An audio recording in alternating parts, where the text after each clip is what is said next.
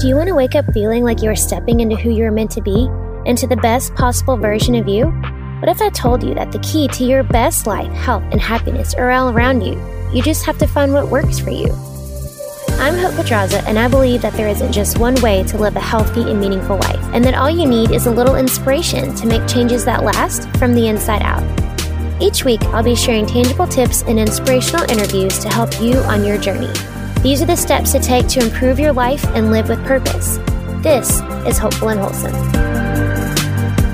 Hey y'all, welcome back to Hopeful and Wholesome. Thanks for listening. Today I have on the show Robin Cruz. Robin is an internationally recognized author. She published Making Peace with Your Plate, and she is also a keynote speaker. She is highly sought after, and she talks about, in these keynote speeches, she educates on the co-occurrence of substance and eating disorders. And she has what she calls the body conversation. It's how to have a relationship with your body and the food you put in it, and a lot of other mental health advocacy topics. And that's exactly what we talk about today. We talk about your relationship with food, how her relationship with food really shaped her and her purpose in life, and what she's doing to use that to help other people. She's a consultant for eating recovery centers, and she has a lot to say about how our relationship with food affects everything regarding our mental health. This one is really insightful, y'all, and I hope y'all get a lot out of this episode. Y'all enjoy.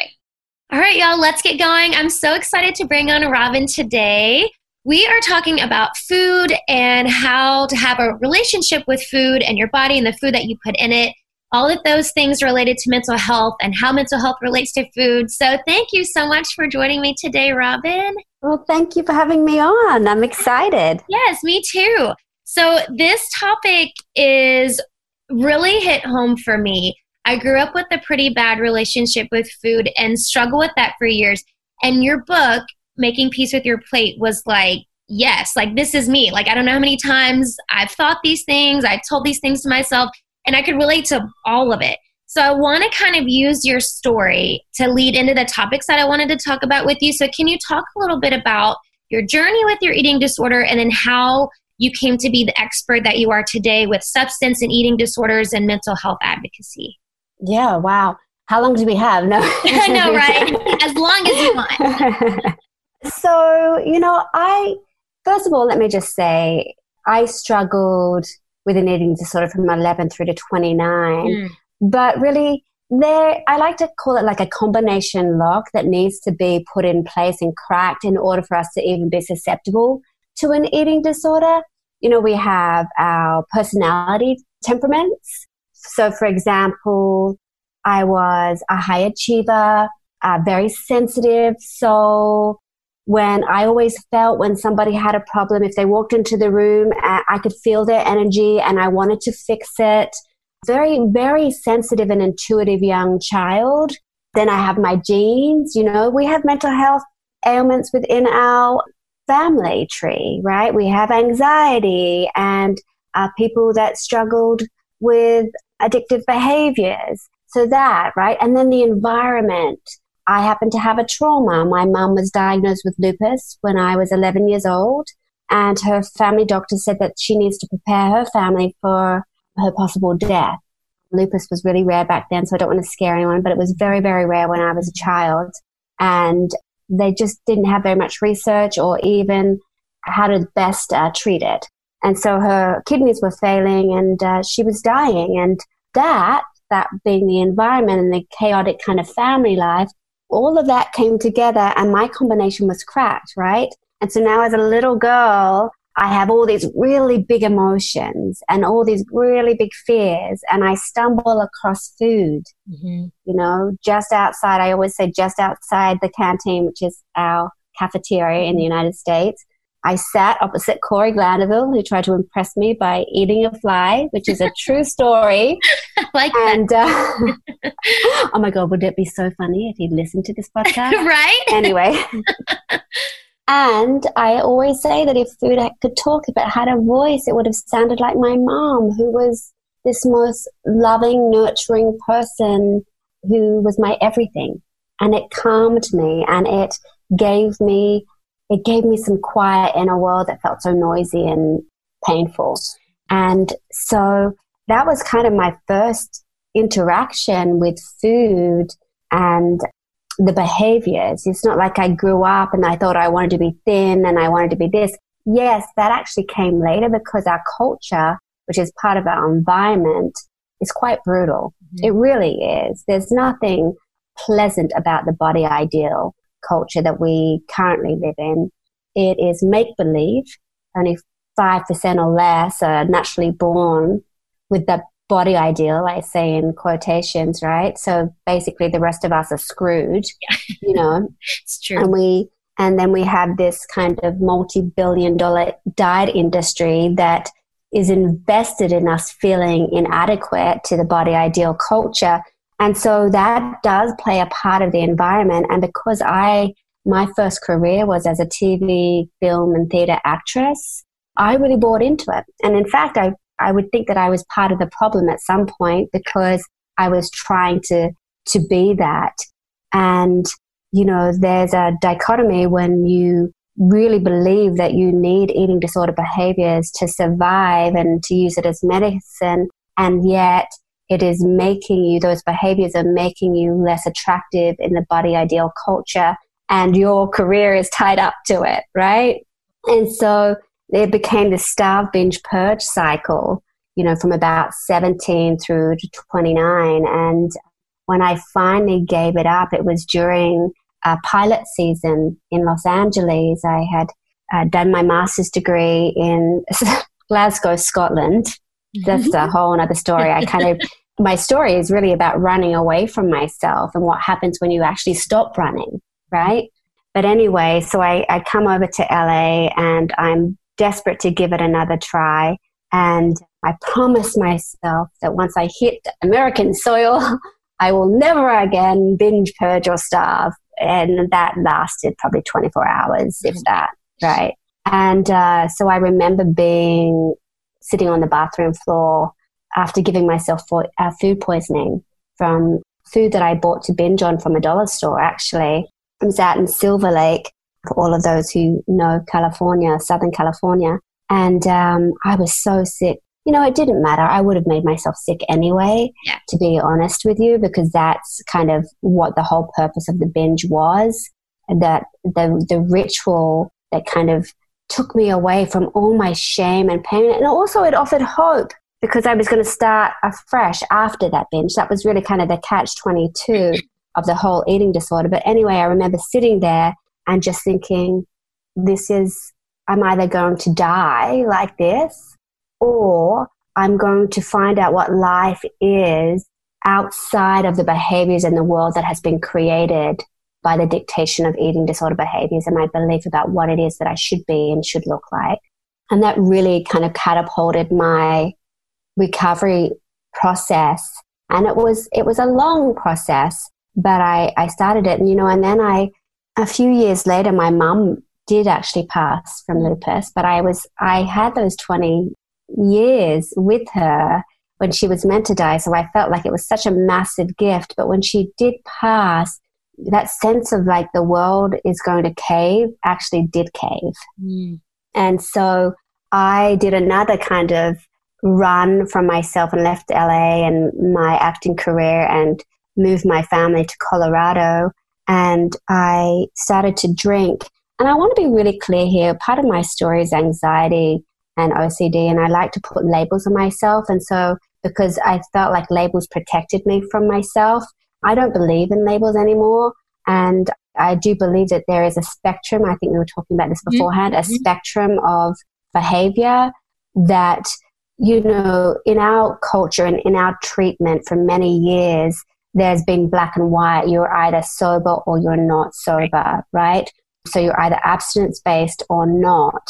But there's a whole continuum of care within that many of us fail to be. So you kind of, many of us that may have been on the lower side of things, we didn't really have many options. So we kind of jump in and kind of label ourselves as addicts, which I am very against these days. Some of us do need to be abstinent from it. Some of us do not. Many of us fit into that kind of continuum, that gray area. But in any case, when my mum passed, I was deeply and profoundly depressed. I had 2 toddlers, My husband was constantly out of town, and we did what we knew how, and I went to treatment, and I ended up going to an addiction treatment, which I struggled with, but that's fine. You know, that was part of my story. And actually, the bottom line is the clinical director there, she was very happy with my debating and my auntie, and kind of opened me up to that, just kind of sitting with it and thinking. I kind of just went, well, you know, I'm going to give up the use of alcohol for today, for now, because it actually helps me in going deeper in my eating disorder recovery and dealing with the trauma that was really waiting for 20 years for my mum to pass, right? And so I started writing in there, and she made me promise her that when I left, I would continue to write. And so I did. And then the first edition of the book came, and I thought, right, we're done. I'm not going to ever speak about eating disorders again, because now I've been in recovery for 10 years. When the first book came out, I'm never going to speak about it again. But then the universe, I guess, had another plan. And here I am for a living, being a mental health activist, speaking across the country, and being very active and just kind of sharing what I know for today, which changes, by the way, every day. Yeah, totally. I found it interesting in the book you talked about, because I like how you talk about, you know, you don't like putting labels on people, on things, but then you also talked about how the thoughts that we have about food, and you relate this to just addiction in general, that it comes from a different part of our brain than the prefrontal cortex. So the prefrontal cortex is where we have logical thoughts. And so the thoughts that we have around like food or addiction, whatever, comes from a different part of the brain. So can you explain why this is important, and why this is important to understand, and how that helps people deal with these thought patterns?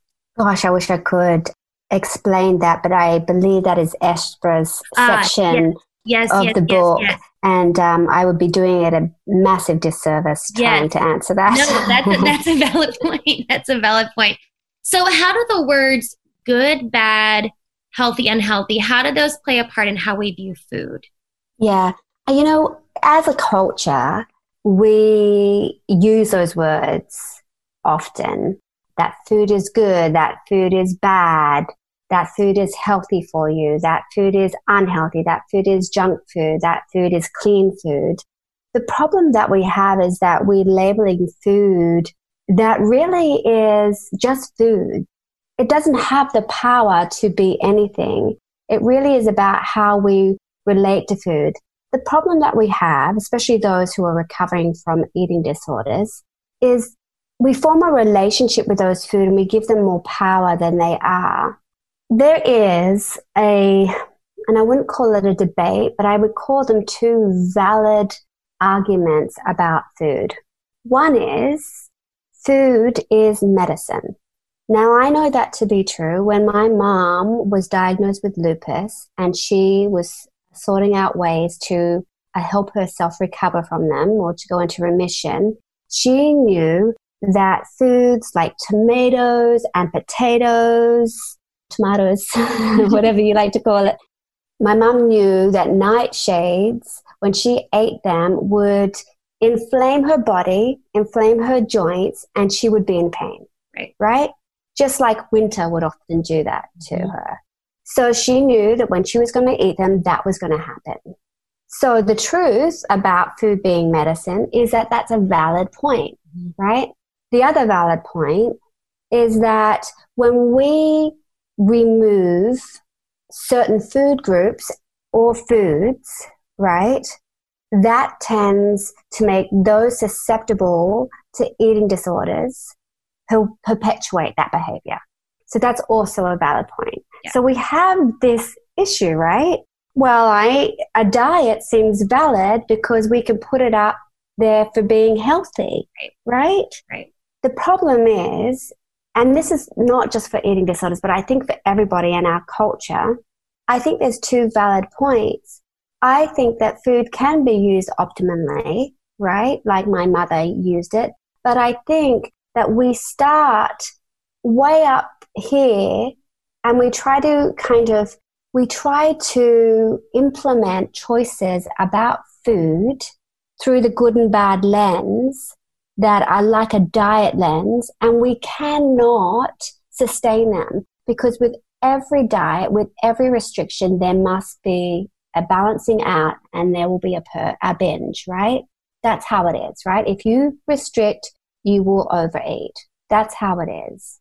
So if we start down at the bottom, creating a relationship with our body and the food that we put in it, our body, because it's so intelligent, because it actually is so intelligent that it can create another human being, right? So it's really, it can tell us what is good or bad for our body, right? Not our culture imposing what is good or bad in our body, or what is healthy and unhealthy for my body.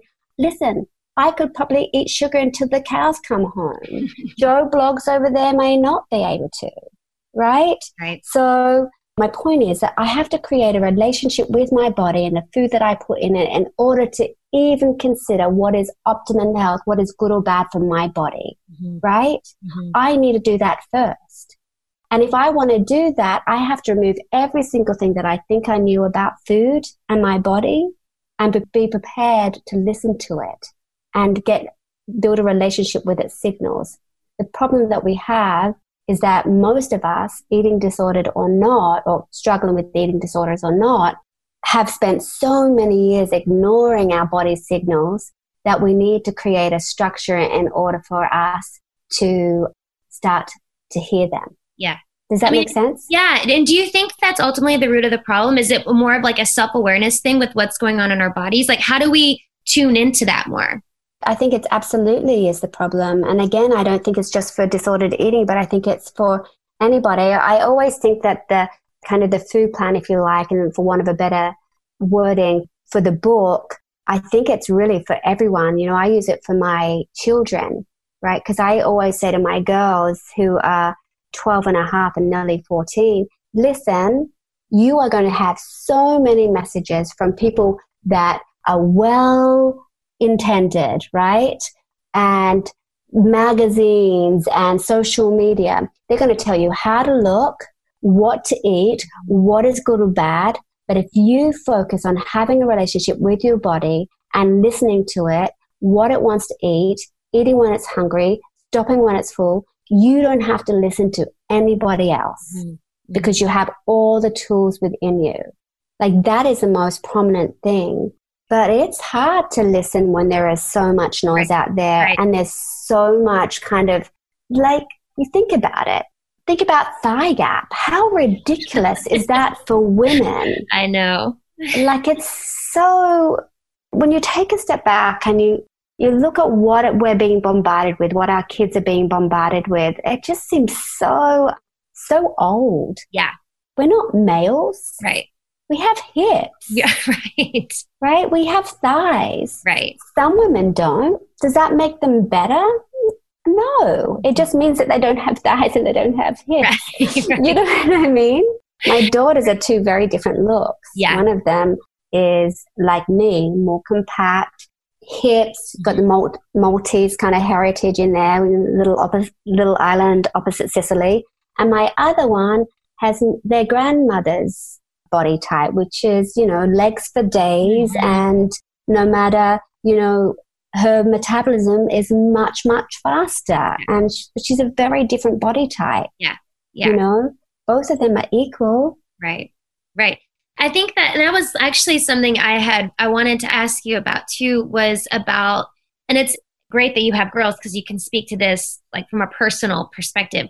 But I know, I mean, for me, when I was growing up, I grew up as a dancer. So I was around the ballerinas, and that was what you strive to be, right? You wanted to be this. And I'm short and compact too. I'm small and condensed and petite, and I'm more athletically built. Like I'm not a super skinny person. And I struggle with that because I wanted to have the ballerina body or whatever. So how do you, I mean, besides, I know you were saying that teaching them to tune into their bodies and to listen to signals, but how do you change those thought patterns with these young girls when they are, like you're saying, they are bombarded with, I mean, they're inundated with social media and just media in general, and hearing all these things, what they should be eating and should look like and all that. So how do you change the thought patterns though, that they're what they should look like and should weigh or whatever? How do you change those?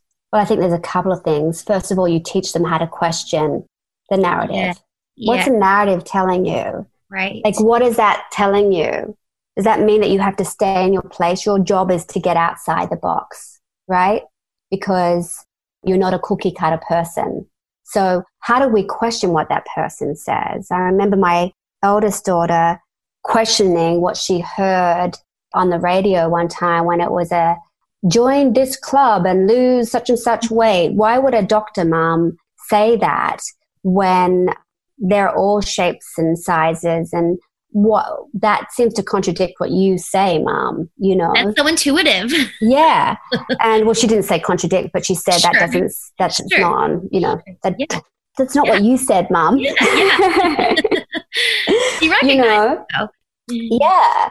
And letting her know that, that's the example of people imposing a product on you. What do you think about that? What do you think what they say? You know, how does that fit in with your life? Right. And then the other one was my youngest. I remember one night we were still living in Denver. She was crying in her bed. I'm like, honey, what is wrong? And she said, such and such said that you must be really dumb at your job. And I'm like, oh, honey, what?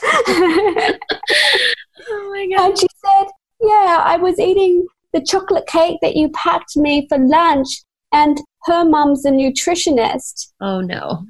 And her mom said that I'm going to be fat the time I'm, you know, a teenager. Oh, my gosh. Yeah. Wow. And I was like, wow, that sounds like a lot. Sounds like it hurt your feelings. Oh, gosh. And she's like, yeah. She said, are you mad? And I said, no, sweetheart. And I just sat with it for a little bit. And I said, you know, sometimes people can both be right. It's just their messaging is wrong. Right. It's just that there's both. The world is gray, that the world is made up of two thoughts. And the truth is always somewhere in the middle. And that's why it's so important for you to listen to your body and stop when you're full.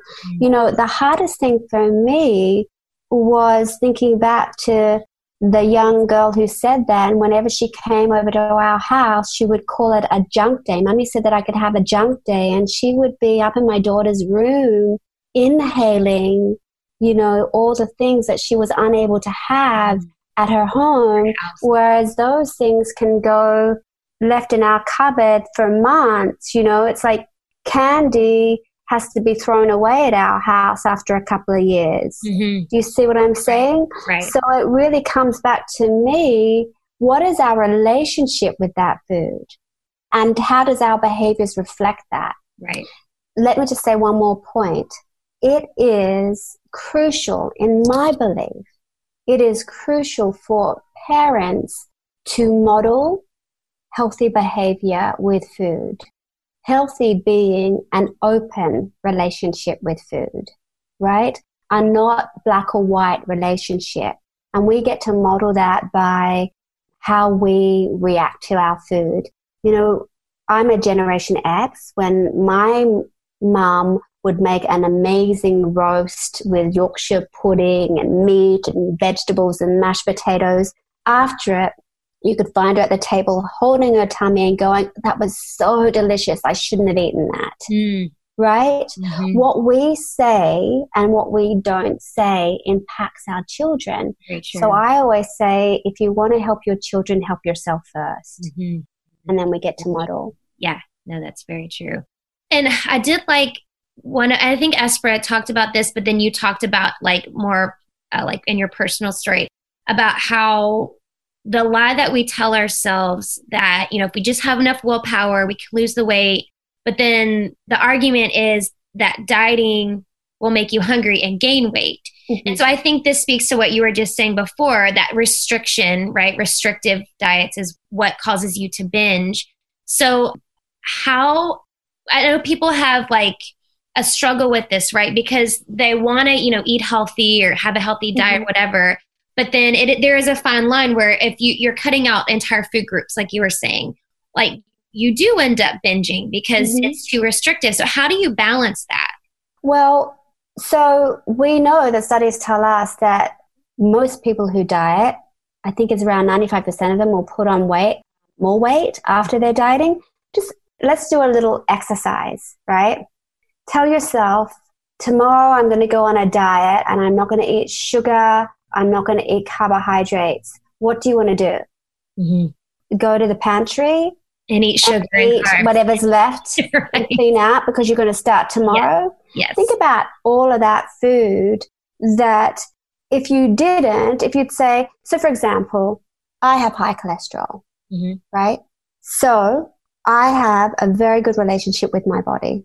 I know that eating a lot of dairy and red meat increases my cholesterol. I know that because I've had blood tests and I've tried that, right? But if my body is craving a piece of pizza, I'm going to eat it, mm-hmm. right? Right.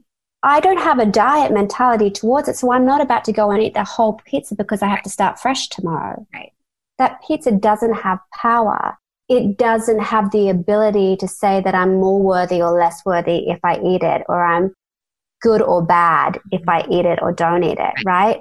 So the hardest thing for people to understand, and I like to call it the body conversation, the hardest thing for people to understand, they think that it's too hard, that if they listen to their body, they will eat the world or they will put on such and such weight. They'll be the size of a house, right?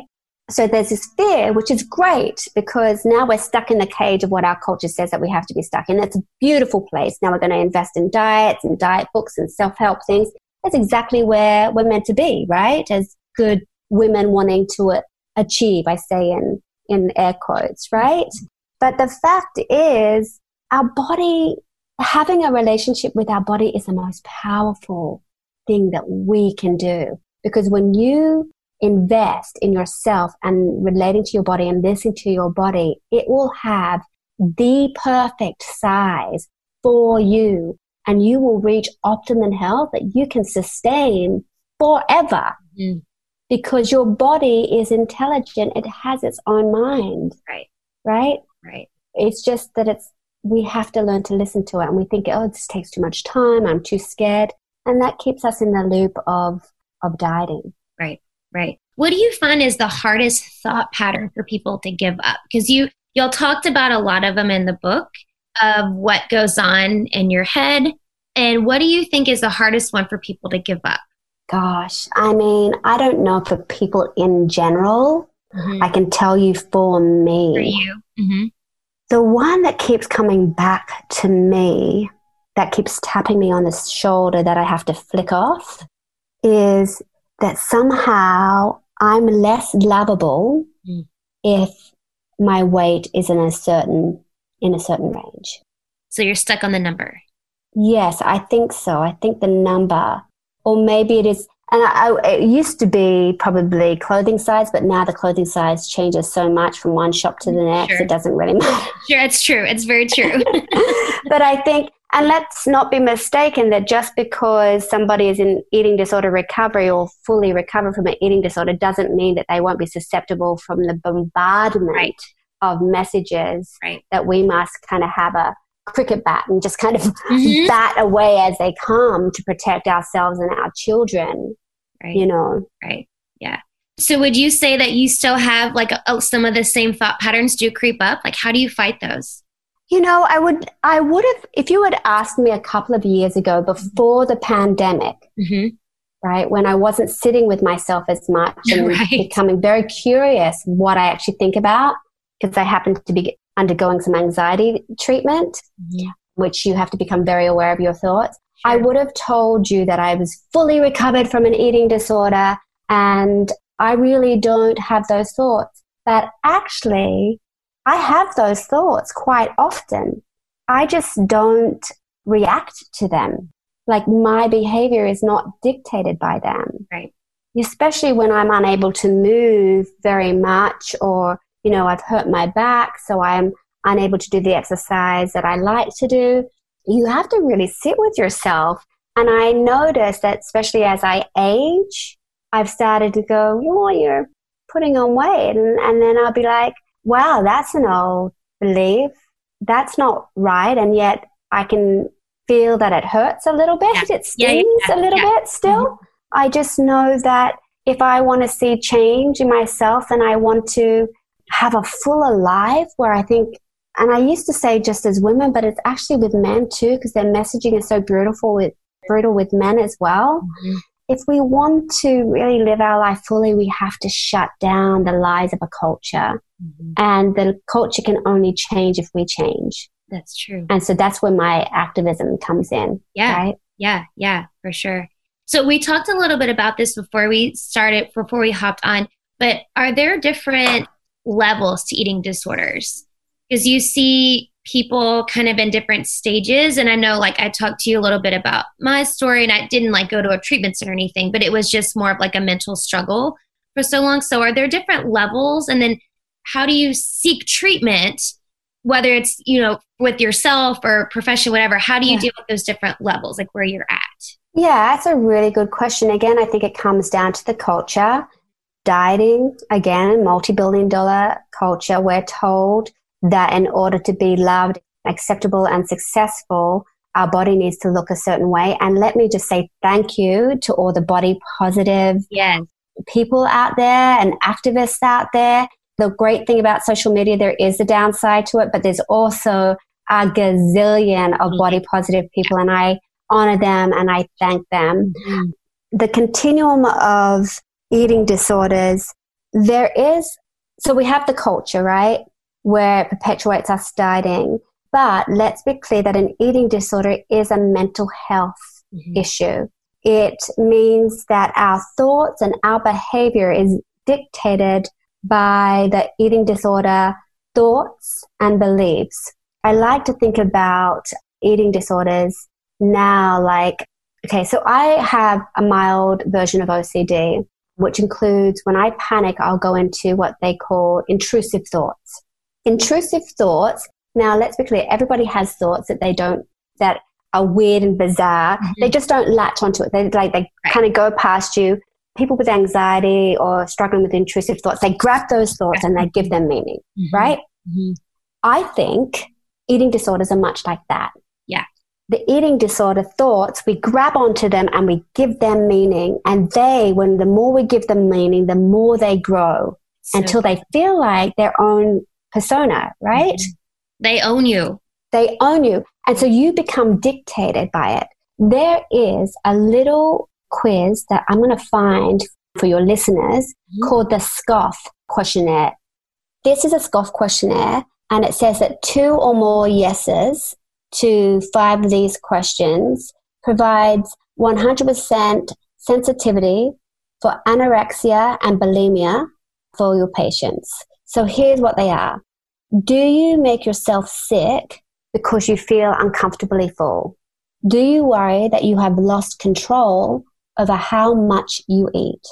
Have you recently lost more than 1 stone, which is 14 pounds, in a 3-month period? Do you believe yourself to be fat when others say you are too thin? Would you say that food dominates your life? Mm-hmm. And I would tell you that last one, people with eating disorders are going to say, yes. Yes. Oh my God. From the moment I wake up and open my eyes to the moment I go to sleep, I think about food, what I've eaten, what I haven't eaten, if I've exercised, how I'm going to compensate for it, what the next diet is going to be. It just is a narrow world. Yep, totally. So I'm going to say that, and I've forgotten what your question is now. Treatment. Yeah. And so the next part of your question is about treatment. Mm-hmm.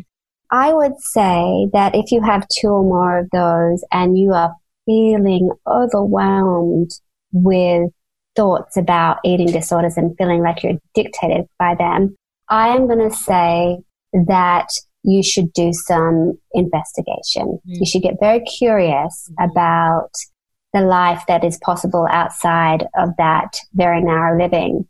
I can speak to a couple of resources for your listeners. The National Eating Disorder Association is a great free resource that you can go to. It will give you help, certified eating disorder specialists and registered dietitians in your location. It will give you free support options. It will give you therapist options.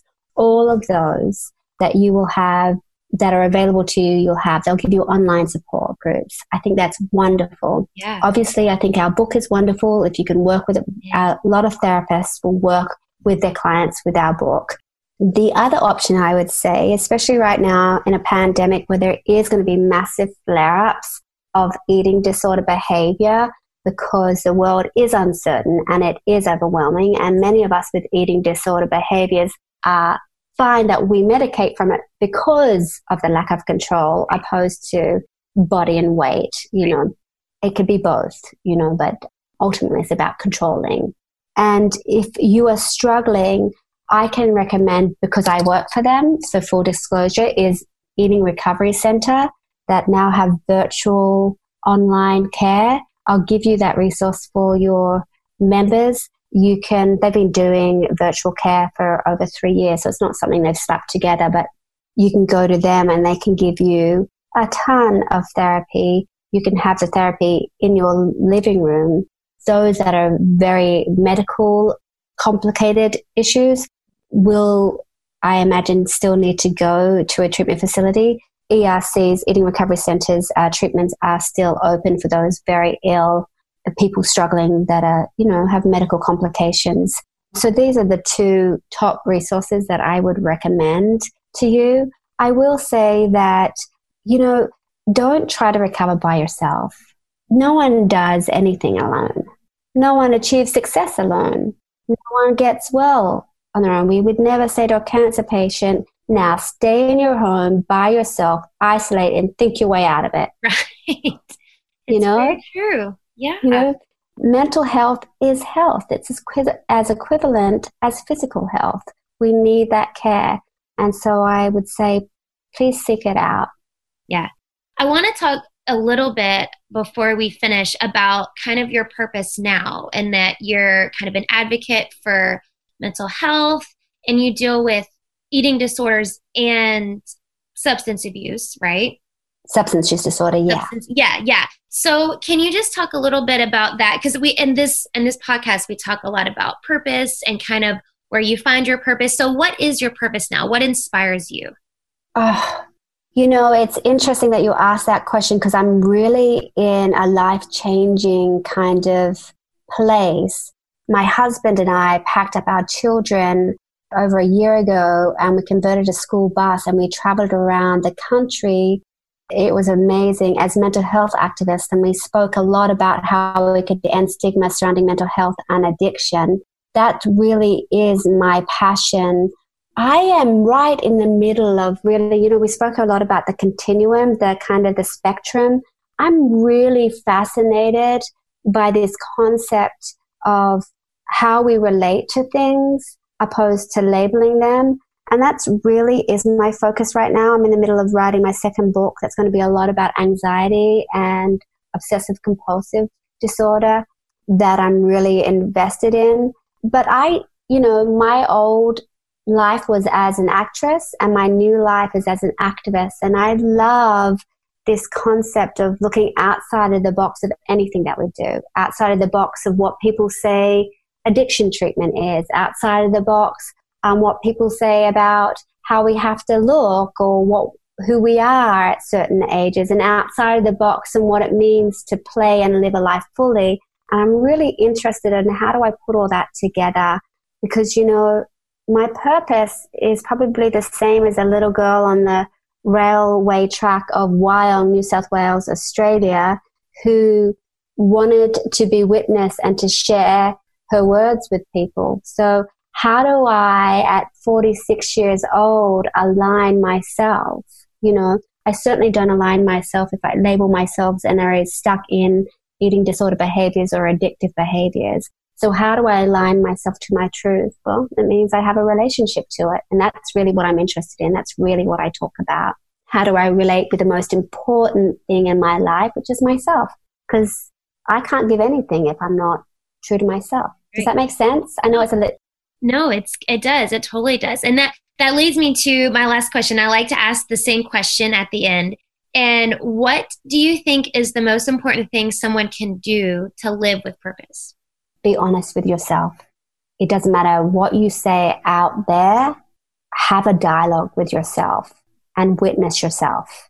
And when you witness yourself, your purpose will come through with just bright brilliantness. In fact, it will start nagging at you and hitting you on the head until you listen to it. And that's exactly what happened to me, because our purpose is there for a reason. So listen to it. Just be willing, get curious, be gentle, and yeah. Great. Thank you so much, Robin. I am excited to put all of these links to help everyone who is listening, who has struggled with this, is struggling, or knows someone struggling with mental illness. I think in general, I think it relates to kind of the broad spectrum, right? So I'm really excited to share all of this. You've got some great insight, and thank you so much for sharing. You're welcome. Thank you for having me. It was fun. I hope it wasn't too everywhere. No, it was perfect. Good. I think we covered the gamut. So yeah, it was awesome. Thanks for listening to Hopeful and Wholesome, y'all. If you found value in this week's episode, please subscribe on iTunes or wherever you get your podcasts, and leave a review to let me know what you thought. I love to know what you find useful in these episodes so I know how I can provide the most value I can to my listeners. And if you have topics that you want to know more about, I'd love to hear those as well. So shoot me a message on Instagram, Facebook, or LinkedIn. It's at The Hope Pedraza, or visit my website, hopefulandwholesome.com. Thanks, y'all.